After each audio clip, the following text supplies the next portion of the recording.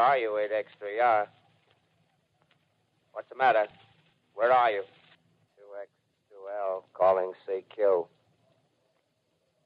2X2L calling CQ. 2X2L calling CQ, New York.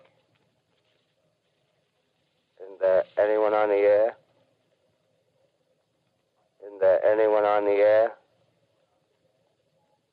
Isn't there anyone? BlasphemousRadio.com Halloween Spooktacular 2014. Not much change in temperature.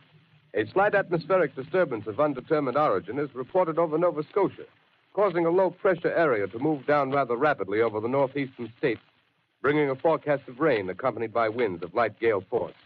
We take you now to the Meridian Room in the Hotel Park Plaza in downtown New York, where you will be entertained by the music of Raymond Raquello and his orchestra.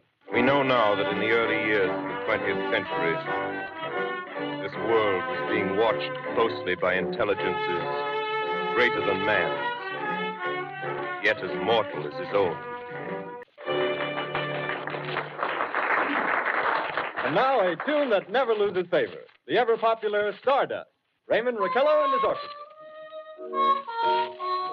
That's right. Today is the 76th anniversary of Orson Welles' broadcast, The War of the Worlds. An amazing Halloween tradition to listen to this incredible piece of radio. In 2009, we ran this one for Blasphemous Radio's Halloween Spooktacular. So, check the show notes and find links to that. But this is a, shall we say, taste of what that show is like. Enjoy, kiddies!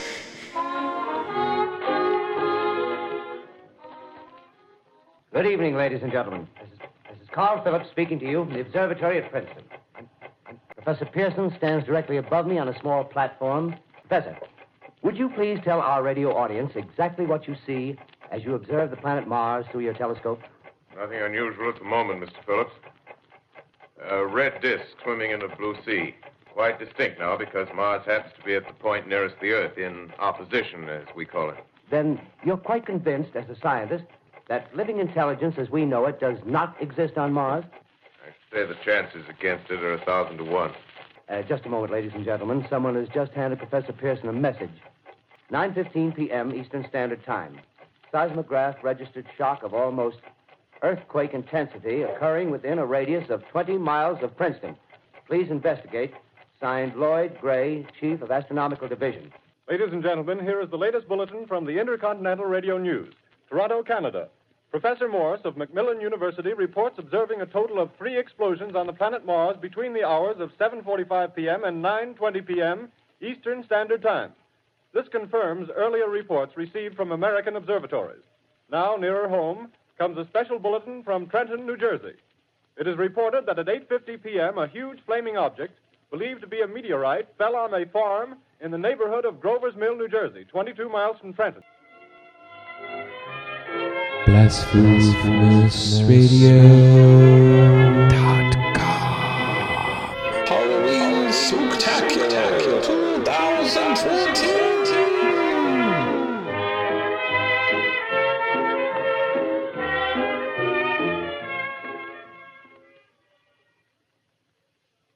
Ladies and gentlemen, this is Carl Phillips again, out at the Wilmot Farm, Grover's Mill, New Jersey, studying the object while the captain and 2 policemen advanced with something in their hands. I can see it now. It's a white handkerchief tied to a pole. Flag of truce. If those creatures know what that means, what anything means. Wait a minute, something's happening. Humped shape is rising out of the pit. I can make out a small beam of light against a mirror.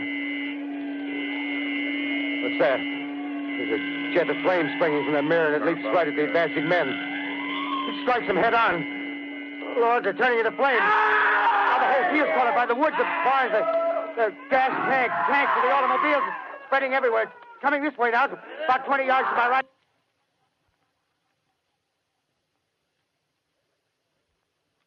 Ladies and gentlemen, due to circumstances beyond our control, we are unable to continue the broadcast from Grover's Mill.